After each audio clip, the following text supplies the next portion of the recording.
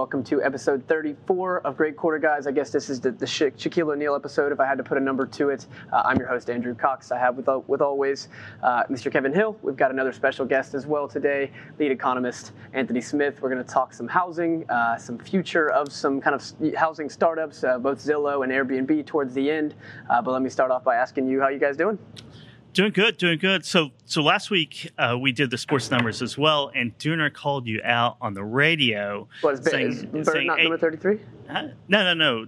Wayne Gretzky, 87. Oh, he's 99. 99. Yeah, I should have known. Anyway. I'm not a hockey guy. I know. He's a Northeast hockey guy. Yeah, so we're not hockey people down here. Got me on that one. Anthony, how you going, man? I'm doing great. Great to be here on this podcast with you guys. Yeah, we're excited to have you. Let's hop right in it. I got a one good piece for you this week. I finally brought one back. We'll talk again about the Bank of America data here in a second. But the one good piece, it leads us into our housing discussion. It is that mortgage applications have risen 9 weeks in a row. They're now at an 11-year high, and they're now up 21% year over year in June through mid-June. That is from the Mortgage Bankers Association. I'll get Anthony's thoughts on that here in a little bit when we get deep in that discussion. But I think that's lovely. It's a good thing. There's a lot of young people my age and Anthony's age out here looking for houses, so mortgage applications are popping up. I'm sure there are people my age looking for housing too. But you're an outlier in this age grouping. But jumping right into that Bank of America data, Kevin, you owe me $1. We had a bet 2 weeks ago that total card spending would go positive one day in June. It took 10 days on June 1st, only 1% positive year over year, so nothing to get crazy about. But I owe you $1. Positive, so I got $1 on my way. So that's the other. Another good thing is that total card spending is up. Some other good things that are happening is smashing numbers. Online electronics continues to outperform. Total online retail is absolutely killing it. So is furniture and home improvement. They're up, double digits year over year. Something that was kind of surprising to me, or something I didn't see coming, was that grocery spending has fallen off pretty significantly. Where it was running up in the 25 to 30% year over year range, it's now in the mid 20s, it's even lower than that. It's in the low single digit range. And on top of that, restaurant spending hasn't picked up quite as bit. So I don't understand where people are spending less money on food, but from this data, it's seemingly they're eating less. But they're not hoarding. Yeah, that's probably they're probably just not buying any more nonsense, buying 6 months worth of toilet paper. I think some stats came out, and grocery stores aren't quite as dangerous as everyone thought. So I think people are more comfortable going into a grocery store, maybe shopping. Maybe they can't afford $500 worth of food at a time as well. That's a good point. Thank you for that. And one last thing on the to note here on this data is that airline spending has fallen off again. We had kind of seen a tick up there towards the end of May and through the first couple weeks of June, but that's kind of fallen off now. It's now running roughly 85% below. But lodging spending has continued to come up a little bit. So people are out driving around. They're not quite willing and ready to get in an airline or go into an airport, but they are getting out on the road and going to hotels. We'll talk about Airbnb here in a little bit. The CEO, Brian Chesky, said something a little bit, something that I have take a little bit of issue with about how they're doing through the first week of June yesterday on CNBC, but we'll get to that. So let's start with the state of the housing market. Anthony is by far the housing guru here at FreightWaves, been studying it a lot longer than I have or anyone else here. And there's some data that's getting us kind of excited, or at least me, at least in the last couple of weeks. Housing permits came out last week as the housing starts. What are you making of this data that we've seen over the last week, Anthony? Yeah, I mean, housing was, I think, we talk all the time on FreightWaves now. I think over the last few months, and even before the pandemic, we would chat about it. Housing being such a strong market. When we're looking at where the consumer was prior to the whole pandemic, housing was in high demand. And so there was actually a supply side issues that created a shortage of housing. And so this really kind of encouraged more and more resiliency around home prices and available homes. Lately, what we've seen is housing has been one of the first to kind of come back somewhat. We're starting to see permits really kind of rebound here. We're starting to see starts come back after hitting historic lows. New home sales really showing some strong numbers, even year over year, because, we always talk about looking at month to month gains. It's going to look strong if you're coming off a historical low, but even on historical lows, year-over-year gains for new home sales is very impressive. All that to say, these are positive things, but There's some hesitancy there because I know that this is all going to be built around the consumers' resiliency, how we handle this pandemic. But I think the big part about this is going to be what happens with the pandemic. Is there going to be a substantial second wave? Are the consumers going to be able to come back resilient? One of the things, Andrew, you just touched on here was the credit card data. Seeing the furniture, retail sales, and all that other stuff kind of popping up in green. So good signs. But I think really the main part that's going to dictate where the housing market goes is kind of the pathway that we go on this recovery from the pandemic here. Yeah, I'd agree. I think one thing I do want to note on that front is there's some research coming out now. I don't know if anybody knows who Noah Smith is. He's a writer for Bloomberg. He's one of my favorite economists. He writes that when looking at not only the way that the U.S.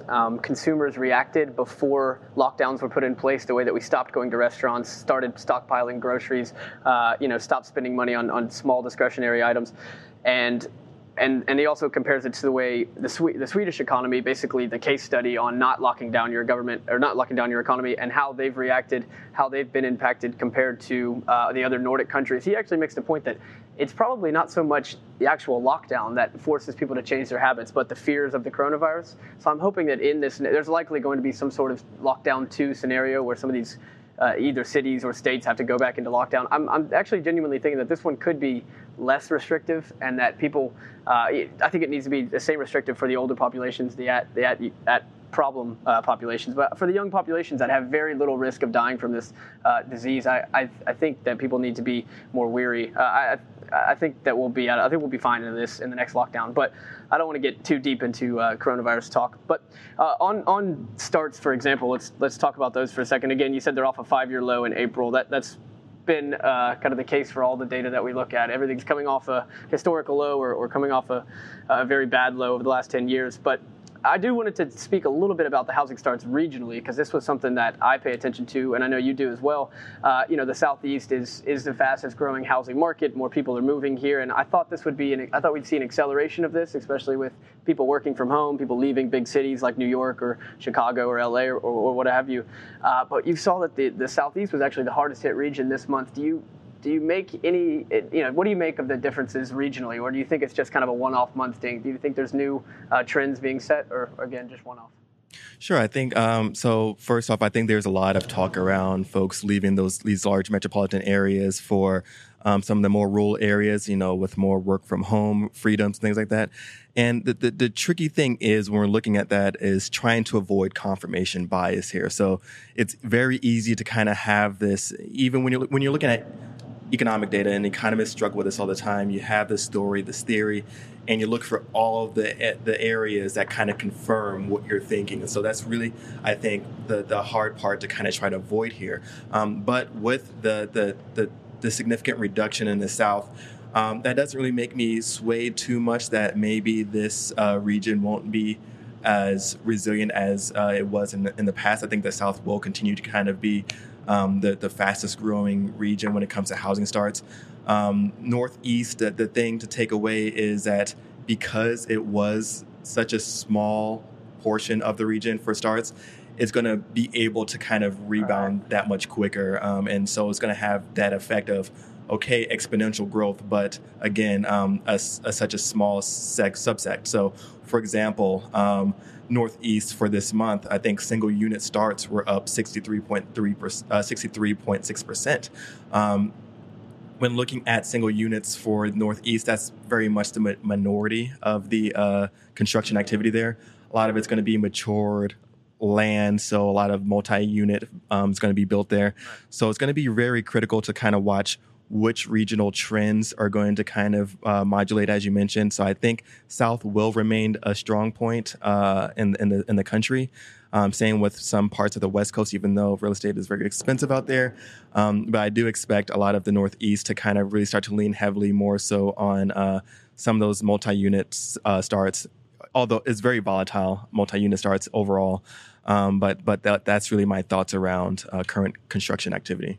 So do you, I did see that the mix the bulk of the new starts are typically single-family homes, but that mix kind of shifted a little bit this month towards multifamily units. Does that concern you at all, or do you think it's just simply that northeastern region had the biggest swing this month and they're typically multifamily starts? I think it's just, I would call it more of a one-off thing right now. So it's not too concerning, but I do think, even though I am looking for confirmation bias here on folks leaving the large metropolitan areas, I do think there is something to more people moving to maybe more financially easy regions to live in. We're looking at parts of the South or more rural areas of the Northeast. And so I think that will be a trend. Whether or not it's shown up in the data just yet is remain to be seen. But I am expecting maybe even the Midwest to kind of come back online a little bit more. Although a lot of it's going to depend on the supply chain constraints, available lots. So all the supply side constraints that were really in effect before COVID right now are still going to be in effect now, even maybe more so as more first-time homeowners look to kind of jump on this market and take advantage of some interest rates. Yeah, I mean, speaking of that, I mean, the one good piece this week was about mortgage applications. Mortgage Banking Association has come out with these just ridiculous numbers. I mean, is that surprising at all to you to see things, mortgage applications up 20% year over year mid-June?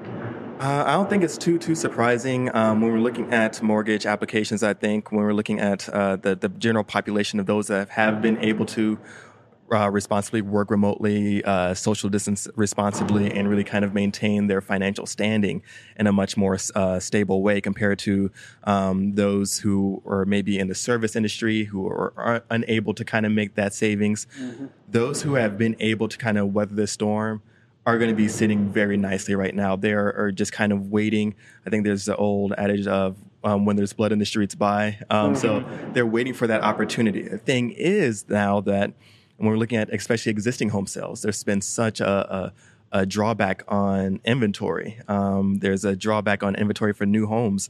That's not really giving too much alleviation for the prices. So the prices are still very high right now. So not too surprised with these mortgage applications. I think there's been a good deal amount of folks that have been waiting for this time. I think when we look at the last recession, we're thinking about millennials at this age right now. They went through the last recession. They were probably in high school, something like that. And they hear recession, all they think about is housing. And that's not the only thing that happens during a recession. So there's probably plenty of folks that are kind of looking to be a first-time homeowner, hear recession and expecting homes to kind of come down and this to be a little bit more of a softer housing market. But that's just not the case. I think that's really kind of remained very tight as of late. Oh, that's a good point. Well, there is one point about, I guess, the idea of recession. We think housing. This is something that Kevin brought up. You actually brought forth some delinquency data to me earlier today. I wanted to see if you wanted to kind of touch on that because it's kind of some scary numbers. Really. It's very scary. But first, I want to ask Anthony a question because I've been hearing this quite frequently that the amount of sellers have dropped, but the buyers have remained about stable, which seems a little bit counterintuitive to me a little bit to be out in a pandemic and a stalled economy, looking to buy a house, but not looking to sell it. Right. But before things get, do you think that's just an optimistic type of tone that everyone has, that this is a short-term dip and things will be back to normal pretty soon, so there's no reason to sell right now? I think when we're looking at those that have been selling, I think there's a little bit of fear potentially. So you might be a little bit more fearful of putting your home on the market and it staying on the market for too long. You might be a little bit more fearful about having open houses and potentially having a lot of individuals coming through and kind of potentially infecting or something like that. So I think there's a lot of fear around selling right now, but that same fear doesn't actually also kind of impact those individuals that are kind of buying the homes. The other thing that we have to look at is the despair or the two folks that are usually buying. So I think in the latest existing home sales data from the National Association of Realtors, I think it was somewhere in the mid-30s that showed that these were first-time home buyers. So that's a smaller percentage of usually the first-time home buyers. You have to look at the other remaining bulk of them, which might be home investors, those who are doing this as a career that look to kind of buy these homes. And so they are looking at this as a great opportunity as well. But I think that's when we're kind of looking at those two different sides, buying and selling. I think the buyers are a little bit more optimistic than the sellers right now. Okay. And Andrew brought up a point, some data I ran into from apartmentlist.com, and it's some research, and it says here, and just to be to do the bear case on all of this, is that 30% of homeowners and renters couldn't afford their June payments, housing payments. And the difference between you think maybe homeowners and apartment renters, there might be a wide disparity between those, but they're really like a 3-point difference. So it's about the same. If you live in an apartment or you own your own home, it's still about 30% of all of those people either were delinquent totally or only made a partial payment.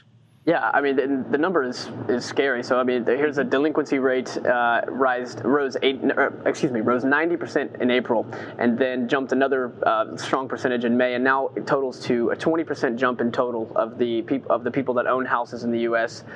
This is the highest level highest level since 2011. So there's a very high rate of people that are right now in trouble of delinquency and foreclosure on their house. Go ahead. Yeah, you're exactly right. And even the $75,000 to $100,000 household income, that's about 25% are delinquent now from June. And that's very disconcerting numbers. So here, one more number for you, that we now have 4.3 million homeowners that have missed scheduled payments this year. That's up from 2 million at the end of March. I mean, Anthony, you're the one that focuses on this market more than anyone here. What do you make of this, man? Are you worried that yes, the demand for new houses is pretty strong, but we have this kind of bottom hollowing out in the homeowners right now? Yeah, I think definitely it's going to be back to the existing homes. I think that's where most of the activity is going to really be happening. And I think when we're looking at the dichotomy between the two, so as new home sales are kind of skyrocketing, housing starts are skyrocketing for the month. Starts are really kind of starting to come back right now. The thing is, with that tightening, it's going to make these new homes, especially entry-level homes, that much more expensive compared to existing homes. And so that existing home is going to look a little bit more appetizing. One of the things I think I saw, I said first-time home owners were around 36%, I believe, of this most recent existing homes sales. NAR is showing that individual investors who account or second-time home buyers, our cash sales were around 14% of the remainder of that. So it's all broken down into like cash sales being 17%. So there's all these kind of individuals that are in much different places right now. And so I think when we're looking at the whole dichotomy of housing is going to be really kind of built around what is going to be the most financially feasible for our current economy. And a lot of that's going to look at existing homes for entry levels. But again, that inventory is kind of being drawn down. And so it's really kind of keeping these home prices at an all-time high. And I think really when we're looking at renters, there's just too much instability right now for many individuals to kind of jump ship into a housing market right now. So I guess we'll wrap up our housing discussion before we get on to our long shorts. Just with the overall question, because I've been reading so much that most of the economists and analysts that I look at, they are looking to housing as to be a strong point to try to be kind of a floor on this lockdown that we've had for the last couple months. Do you feel the same about that? Do you think housing will continue to be the strong point throughout the end of the year? And if not, are there any headwinds that we haven't mentioned yet that you do see us running into before the end of the year? Definitely. I think if we're looking at the broad macroeconomy, housing, I think, is one of the go-to stalwarts that can be the strong point of the economy. Headwinds, of course, we said a potential second wave or any kind of consumer sentiment issues coming around there. Even I think we saw with the latest financial data, or not too long ago, consumer savings rates at all-time high. We're seeing banking data where the banks are kind of flooded with deposits right now. So cash is there. So it doesn't really matter whether or not these consumers have the cash or not, but whether more so if they are feeling confident to spend this cash. And so I think if we can kind of align and make sure that consumer confidence falls in line with what our expectations are, that could be a headwind. And any kind of potential second wave outbreak that could kind of shake financial stabilities or potential sentiments around that. I can't argue with that. I do agree. Second wave seems to be on everybody's mind. It is definitely on Airbnb's mind. That's going to be our first long short. We've talked about Airbnb a lot on this show. We have done whether Airbnb would IPO in 2020. I think most of us were long that idea that they would be. That's now on the back burner. They've lost probably, I think I've read something like 35% of their valuation since this has started. They're now back being valued where they were at the last time they raised money in 2017, which is around $30 billion, if anybody's keeping tabs. My question to you guys is, are you guys still, I figured at the time we did this conversation, which was probably October of last year, we asked if you were long or short Airbnb as being a strong company. I think all of us would have said long. So my question to you guys, are you still long Airbnb? Do you think that they've structurally changed, that they have to change because of this? Do you still see them being the massive unicorn tech company that we believe them are? Kevin, let's start with you, my man. Why do you think they have to change? Well, it's not that they have to change. It's that their business model seems to have structurally changed. People are now, they're traveling less. And I bring this because Brian Chesky said he believes that the idea of traveling has changed. And I'm not saying it's structurally changed for the worse. They could have structurally changed for the better. His words and his kind of pitch is that people are no longer willing to get on airplanes or get on airports, and it may be some time before this comes back. No longer willing to get on airplanes. They're also no longer stay in hotels where there's hundreds of other people staying. They're no longer looking to even get into cities to be in major metropolitan areas, but he is seeing that people are now willing to drive a couple hundred miles, spend a night or a weekend at a smaller town. He truly believes that there's going to be a redistribution of tourism, that people are going to stop going to so many metropolitan areas and start going to smaller towns, which he thinks benefits Airbnb. So my question to you is, do you think travel has been redistributed? Do you agree with that thesis? Or I agree with the thesis that it has been redistributed right now. Okay. How long that trend lasts, I'm not really sure. But right now, I agree with that. Much less, you're not taking any international trips. Taking much few people are doing flights. I just looked up the TSA numbers for the last week or so. About 550 to 600,000. So we might lose that long short of 50%. Yeah, so it would get to a million. It's about 50% of where we we're at 25%. Are long short. Yeah. So we might lose that because they're both short that it'd get up to 50% year over year travel. But I do think it has redistributed. Now, whether that's a benefit for Airbnb or not is an open question because most of their inventory, as you would say, would be in large cities, New York City, Paris, London, and in those areas, the earning power in the inventory is far more than you can pack into rural areas. Because there are some gorgeous places around here and around places, but then there's some not so gorgeous places around that you don't really want to drive to do an Airbnb. Yeah. So I think it really hurts them. So you're short. You're yes. short. Okay. Yes. So I guess I probably need to re-ask the question, but it's basically the idea. Do you think that travel has been redistributed or will be redistributed to smaller areas? And are you long or short that helping Airbnb in the near future? Definitely. So I do think that travel definitely will be redistributed in the near term. I think in the long term, I think it's kind of fall right back to where it was historically. But I do think that's going to disrupt Airbnb somewhat. I think, as Kevin mentioned, we're looking at more rural areas or areas that aren't these large metropolitan areas where there's not a strong concentration of inventory. But I do think that Airbnb was born out of disruption and change. And so if there is a company that is built around being able to weather this storm, I would hope that it's some form of a sharing platform that would be able to kind of weather the storm rather than a large infrastructure that has assets like a hotel that can't really kind of shift where these hotels are and things like that. So I think Airbnb well built for being able to kind of maneuver and weather the storm, but I think definitely will be impacted in the near term here. Yeah. Long.